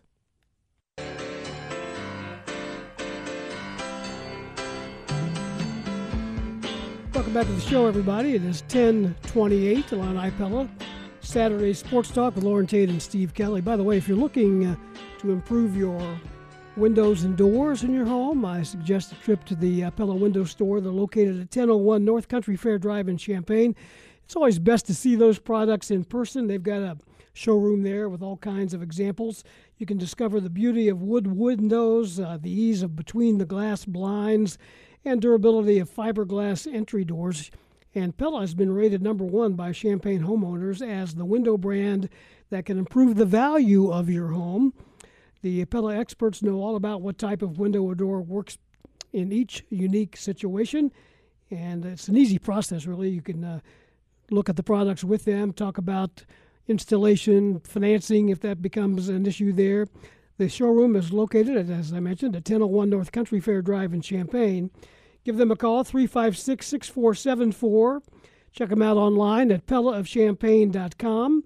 They're open Monday through Friday, 8 to 5, Saturday by appointment. The Pella Window Store in Champaign, proud sponsor of this particular program, one of the great sponsors on the show, several great sponsors we have. 1030 WDWS Champaign-Urbana. A lot of talk these days about name, image, and likeness, NIL. We just talked to Joe Henriksen in Chicago. That subject came up. And Cam Cox is with us in the studio, who's a young guy recently added to the staff at the Division of Intercollegiate Athletics to deal with NIL. And Cam, good to see you. Nice to meet you in person. Glad to be here, and thanks for having me. It's an honor. Tell me a little bit about your background and how you got here to the U of I. So before joining Illinois, I was an attorney and practiced securities law at an international law firm in New York City, actually a couple of them. And I'm really excited just to combine my legal experience and passion for athletics to serve Illini Nation, our student athletes. Now, how did you hear about this position? Well, I think it was an interesting kind of story. I'll tell you what happened is I had the ability to connect with Director Whitman and some of the exec staff over the few months before. And I think as NIL was emerging and people felt there really needs to be someone who spearheads this and one person where this is only what they do, they kind of had me in mind. I had them in mind, and it was a match made in heaven. So you're the NIL coordinator. So something like that. Yeah. Something like that. I'm the coordinator of the influence program. Okay. And so I always get the question, people will say, well, what is that? What does that mean? And influence is our comprehensive development program designed to prepare student athletes to kind of positively influence their brands and platforms in the NIL world. And I say positively with such emphasis because that is really our big mission, is to prepare young people to monetize their brand, create that brand, and then make sure that they have the financial literacy tools to really be impactful. But you don't actually talk to the businesses or do you? So yes and no. That'll be my answer. The way it works is what we do is educate. So on one hand, it's educating student athletes on how to create that brand and how to create something positive. And on the other hand, it's educating businesses on how they can interact with our student athletes and how they can get in contact with them. But what we can't do is play matchmaker. There's a really strict rule about us facilitating those transactions. But we're in this weird gray area, right? And no one knows what really needs to happen. And so it's all about telling people, hey, this is what can happen, and giving those ideas and kind of being that sounding board. But when the deal goes down, I go out of it. When the deal goes down, you're not a part of it. That's true. I gotta take a step back. Do you have notice of all those deals that do go down? Are you aware? So I am. Part of our state law requires student athletes to disclose everything. And so when they disclose, I have the ability to go in and say, okay, this happened for this guy, this happened for this young lady, and this is kind of what's going on. So I have the ability to see it, but it's retroactively. Can you make public what you know? Not all of it. I mean, if a player has a deal, an endorsement, can you tell us today? It would depend, right? So all of NIL, to me, it's about a respect for student-athlete autonomy. And so if I have enough of a connection, enough of an understanding with that player where I know that he or she wouldn't be worried about that or wouldn't care, I would be happy to make it public. But to the extent that I think that they would, I would want to talk to them first, or I kind of would want to give them the ability to say, hey, Cam, let's keep that where it is. Trent Frazier is one guy who's been out on Twitter and talking about deals. Are you aware of what he's done, and has he been successful so far in working out some deals? Absolutely. Trent has done an excellent job with what is possible now. He just has gotten out there. He's made his brand. And I'm really proud of all the work he's doing. I know he's got some really good stuff coming out. I know he's got some good stuff in the works. And I think that... Can you tell us what kind of stuff? So I'll tell you, one thing he's got is a really, really cool T-shirt that says, "That's cash." I really like that a lot. It's I think that's his most recent thing. That stems from the technical foul that he got at Michigan All right, State. tell me, repeat that. Yeah, so Trent has a shirt, and there's basically a cartoon version of Trent on the front. Okay. And there's a really cool graphic that says "That's cash." And my understanding is that he got this technical foul before, and that was last year. And when he got the foul, there was some discussion as to what did he say, and what he said was "That's cash," right? And referee didn't really hear it. He's like, "What?" Gives him a technical foul, and so we ran from there, and kind of I think that phrase in some ways became galvanizing for the team to go on and win the Big Ten championship. So it's very cool. He said it right in front of the other bench. Yeah, I remember that. But I didn't realize that was what he put on the shirt. Yeah, that's pretty neat. That's great thinking. If he came up with that himself, I think you give him a pat on the back for that. Yeah, and that's the thing. I give Trent a pat on the back all the time because my thought is, hey, this is somebody who sees the opportunity, who's really capitalizing, who's doing a great job. Okay, now this is a T-shirt. Sure. Does he get a percentage of the sale of the T-shirt? I mean, what? My understanding is that he's going to get a certain part of the number of T-shirts that are sold. Yes. So it's good. I think that's the way that it kind of should be. Obviously, that's what I think because I'm the NIL guy, but it's a new frontier, and it's new for everybody. If you have any NIL questions that you might have been thinking about, we've got the phone line open, 217-356-9397. So is your door always open for students to come in and just bounce things off of you? It is open for students. It is open for coaches. It is open for businesses. I really feel strongly that during this time there are going to be questions, there are going to be ideas, and what's going to set the Illini Nation apart is our passion and the fact that people are willing to reach out and want to see how they can do what their idea is, right? Just how they can make things happen. And I'm here to help that. What's your relationship with Open Doors? So I really don't have a relationship with Open Doors. The school works with Open Doors, and Open Doors is essentially a booking platform, a third-party platform. That is another booking part of the platform. Okay. Yes. Okay. So we use Open Doors, and Open Doors is where our student athletes are kind of all housed so that people can reach them. And we like our relationship with Open Doors. We're happy about that relationship, but I don't talk to Open Doors all that much. I think it's something that is a good product, sits there, and then we kind of let it work. Open Doors sent out a word. I don't know who said it, but at the meeting there was a Tuesday meeting at Urbana Country Club. Were you there, by the way? I was not at that meeting. Okay, well, anyway, I wasn't either. So, but they mentioned that Io could have made, based, if he maximized everything, based on his stature, he could have made $400,000 in maybe so. NIL income, which leads me to raise a question. What types of things could Kofi get involved in this year to make that kind of money? Well, how do you get that much? The big fella could do just about anything. Someone with his platform, with his marketability, with his visibility, he could do speaking engagements. He could do autograph sessions. He could make his own versions of the That's Cash T-shirt. He could teach lessons. I don't think that there's a limit that can realistically be placed on it. Now, what the limit is, right, is school and team activities, right? So at the end of the day, he has to actually go to class and go to the games and other things. And so there's going to be a question for every student athlete where it's how much do you really want to get engaged with this? I'll tell you, I was talking to our gymnasts the other day, and they were like, well, could this get overwhelming? I said, well, if you overwhelm yourself, then it can definitely get overwhelming. And so I think I would give the big fellow that kind of same advice, right, where don't let it become so much that it's too much. What if I want to give him $100,000 just because I like him? Well, that's pay for play, and we can't really do that. That's pay for play, okay. That's pay for play. And in the spirit of amateurism, which we're really committed to here and across the country, is in prohibiting that. So if I say, would you sign a picture for $100,000? Well, then you get into the fair market value question. But I think that there are, when you come up with, hey, he has $100,000 worth of value to offer this community. And if someone wants to reach out and put together a package of things that he can do that would be worth $100,000, I don't think that would be too terribly difficult. But it would probably involve a series of interactions and other things. But I absolutely think that he's got $100,000 worth of value, if not more. We're talking NIL with Cam Cox. Put your headphones on there, if you will. We do have a phone call. 217-356-9397 is the number if you'd like to join us. Let's welcome Bob Steigman to the show. Good morning, Bob. Good morning, guys. I have a question for your guest.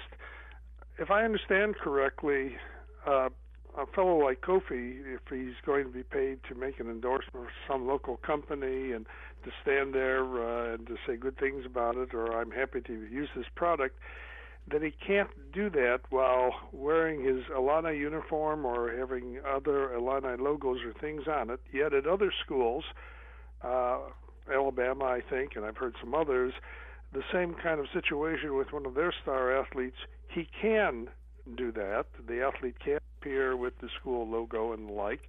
And is my understanding further correct that this is a self-imposed rule by the University of Illinois?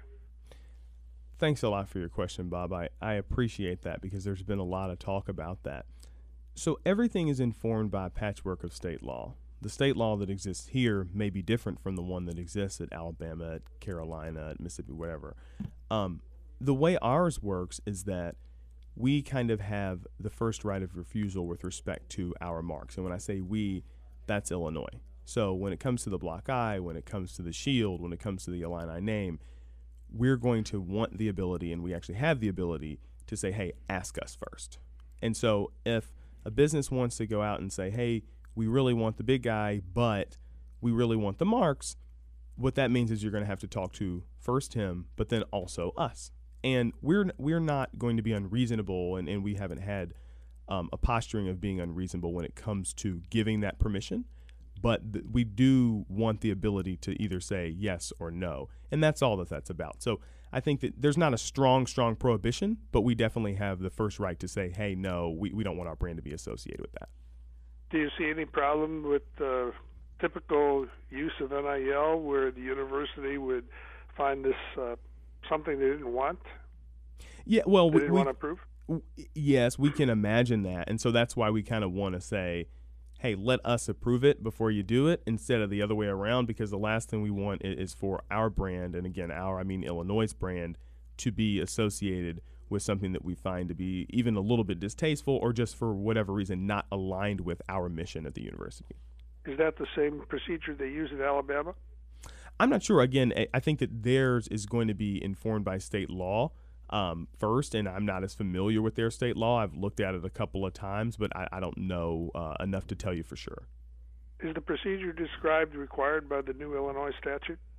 It is. So the way it works is if you walk through the law, it'll say basically every school has the right to use their marks as they want to, and then later on it says, the student athlete will not be able to use the marks of a school unless they are given permission by that school. And so every school has a process associated with whether permission is going to be granted or not, and we're working through developing ours, and I think that it's very good.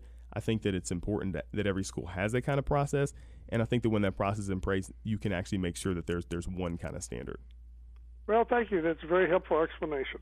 That's a really good answer. Yep, good questions, Bob. Thanks. Appreciate the call. Need to take a break. We'll keep the lines open. Bill in Edwardsville and Eric in Champaign, stay with us. Cam Cox is with us. We'll take a quick break and be back with more, and we'll keep the phone lines open for a few more minutes here on Illini Pella Saturday Sports Talk. Back after this.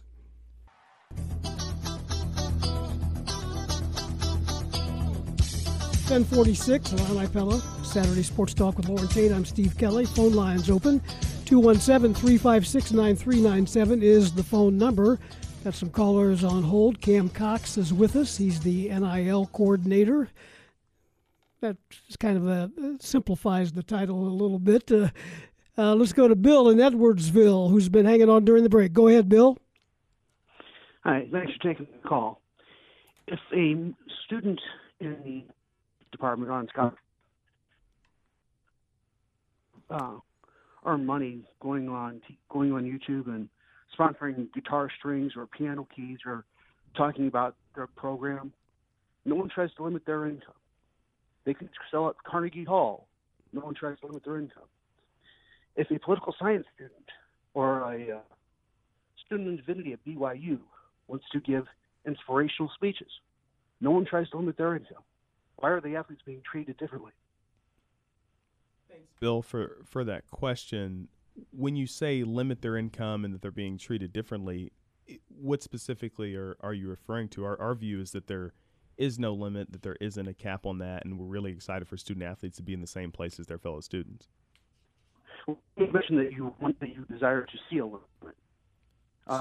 Lawrence earlier said that the money should be distributed amongst teammates. I don't understand why athletes are treated differently than any other student body. So you're breaking up just a little bit, but it sounds like the question is whether the money should be distributed in some capacity, and your thought is that, well, that's different than the rest of the student body. Am I hearing you right? Well, and you may mention that you would desire to see some compensation. Okay, we'll let Cam answer that. You're cutting out there, Bill. We just kind of lost you there, but you kind of get the idea of what he's talking about. Yeah, I think I said it before, and I'll say it again. I'll say it 100 times before you don't hear my voice anymore. But I think this is all about a respect for student-athlete autonomy, and to the extent that the student-athletes want to join together as a collective and share NIL revenue, that's something that I would encourage. That's something we've seen across the country. But there's no requirement that student-athletes do that, not in our state. There are states, one in particular down south, where that is a requirement, where there is kind of an explicit mention of pooling the revenue, but that's not the case here. And I think that there is value in the collective. I think that particularly for some of our less visible sports, there's value in the collective, and I would encourage them to collectively say, what can we do as a group, and what kind of deals can we find as a whole team? But no, there's absolutely, we used Kofi as an example earlier, Trent. No, that money goes to Kofi, that money goes to Trent, and there's no requirement that they split that. Let's go back to the phones. Eric in Champaign, you're on the air. Go ahead. Hey, good morning, guys. When all this stuff started popping up, I don't know that I've heard anybody mention this, but it reminded me of one thing that Sugar Ray Leonard said, the boxer. His biggest opponent wasn't anybody in the ring. It was the IRS. and all the money these guys get is going to have to be claimed for, and you do things wrong, you end up owing by the end of the year when you collect $30,000 to spend it on a car or whatever. So I'm just wondering how that's being handled or looked into. All of that is education, and we actually have some of the top tax people in the country coming to educate our guys and gals later this fall. But that's something that keeps me up at night, because I'll tell you what makes it even more complicated, honestly, and I appreciate you bringing it up, is that a lot of them had jobs in high school, and I have screamed from the mountaintop, but still I get questions.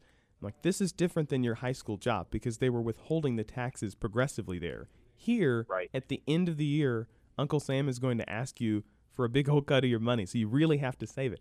And we've seen, maybe I should give myself a little credit, because over the last few weeks we have seen a shift in our student athletes to being more concerned about that issue and having that issue on their radar, and that's good. When they've got that issue on their radar, we can make sure that it's handled appropriately. Legally, they don't have to pay for their scholarship, but legally they do have to pay for room and board. I mean, room and board becomes a part of a taxable income. Well, I don't think any of their education benefit becomes a part of that they're getting from their athletic scholarship. I don't think any of that is in jeopardy or changed by NIL, but all of the money that they're getting is absolutely taxable. And if they live off campus and they do, have an apartment and somehow they're able to get that apartment through NIL compensation then that absolutely will become taxable. Anything else, Eric? No, that's all. Thanks a lot, guys. Yep, appreciate the call. Let's take another call here. Mark calling from Jacksonville, Florida. Go ahead, Mark. Hey, good morning. I have a couple questions on this.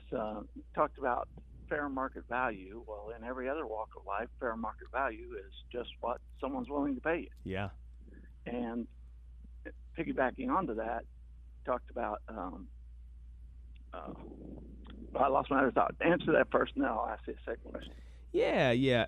So thank you for calling in. I appreciate it, and I appreciate that point, because I think it's absolutely true.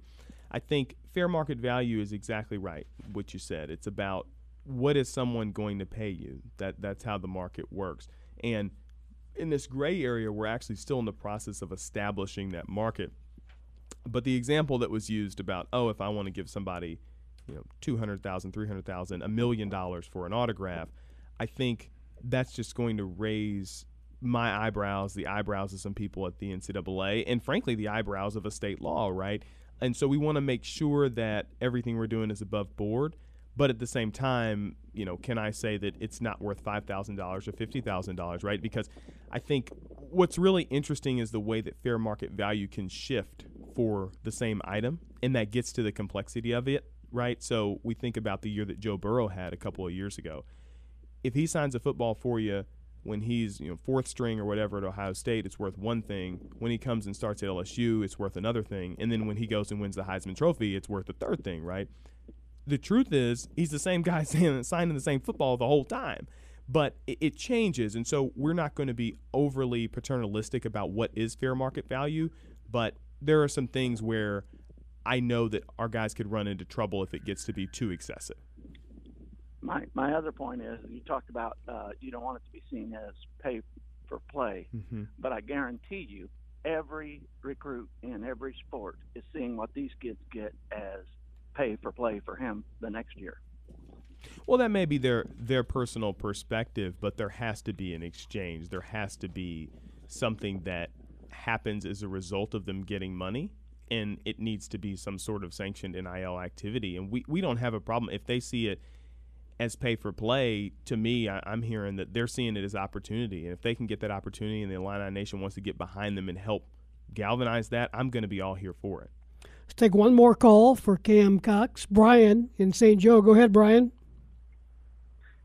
Hello, I got two quick questions, and I'll hang up and listen. The first question is, earlier you mentioned about the name and likeness. The athlete has to get approval or permission from the school to use the school's name. Is that right, or is that also the same way? Does the school have to get permission from the student? Because apparently they own their own name and likeness now. My second question is, I think U of I is a Nike school, or it used to be anyway. It is. So what happens when Converse calls Kofi? Yeah. I'll hang up and listen. So, thanks. Good questions. So I'll walk you through. I'll walk you through both of them, but let's start with the second one. So the student athletes are restricted from endorsing just general NIL activity during team activities and class activities. And so I say that to encourage you to think about it this way. If Converse calls up Kofi, then it becomes a question of when is Converse going to be able to see some benefit from that contract? And it's not going to be during the games, it's not going to be during the practices, it's not going to be on the way to the games, and it's not going to be when he's in class, right? And so while it is allowed for another company to enter into a deal with one of our student athletes, there starts to become a question of what is the value going to be, and when can that actually happen? So I'll say there's a guy on Kentucky is a Nike school as well, who entered into a deal with Reebok the other day. And he's absolutely free to do that and can make compensation, and that's and a he cool can thing. endorse, so he can verbalize. Correct, but I don't know when I'm going to see him in Reebok. So that becomes the question, right? Because that's kind of Nike's goal is the times that I would see him, he will be wearing Nike, but it's absolutely possible. And to your first question, I think on the marks, it is, I'm going to make sure I remember it correctly, but it is still about the way that a student athlete has already given his or her consent for name, image, and likeness to the university. So there's a policy, and there are some things that are signed when a student athlete goes through, instead of NIL, the NLI process, so the national letter of intent. There are some things that happen after that, kind of on the onboarding, where the school has the right to use the student athlete's name, image, or likeness anyway. So consider the One Shining Moment One Shining Moment montage that happens after a team wins the championship, or the pictures of student athletes on tickets and that type of stuff. That is all possible because they have already signed that with the university. And if they didn't do that, they wouldn't be able to be a part of those things.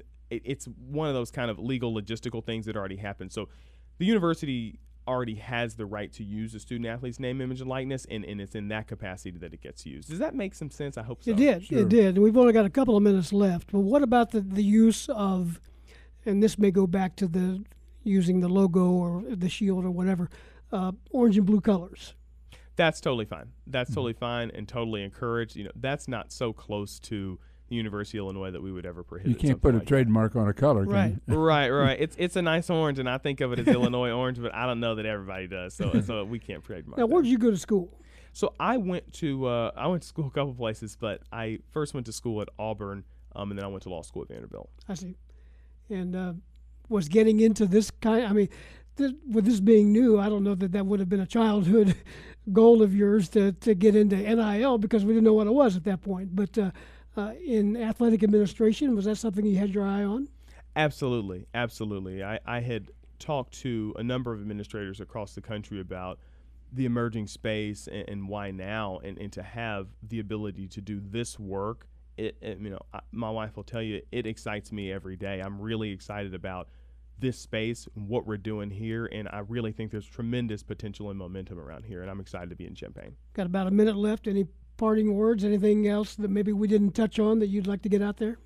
Nothing in particular. I just would encourage people to reach out to administrators and folks who know. I think that this is a really emerging and exciting space, but sometimes there's a lot of misinformation out there, and I think people should really try to educate themselves. And to the extent you have questions, please feel free to reach out to me. It's just kcox@illinois.edu. We'll have you on again. We'll budget a little more time because this is going to get more interesting as we go along. Absolutely. Thanks Cam. a lot. Appreciate it. That's Cam Cox with the University of Illinois. That's going to take care of the show this morning. We appreciate all of our guests in addition to Cam. Joe Hendrickson, who was with us to talk Illinois basketball, high school recruiting. Nathan Baird from Cleveland.com. And Sean Callahan from Husker Online. As we start talking football. You're ready for football, I can tell, I'm Mr. ready Tate. for football, but I tell you what, we learned a lot about NIL this morning. We did, and basketball just around the corner as well. Appreciate you listening on WDWS Champaign-Urbana. For Lauren Tate, I'm Steve Kelly. Have a good weekend, everybody.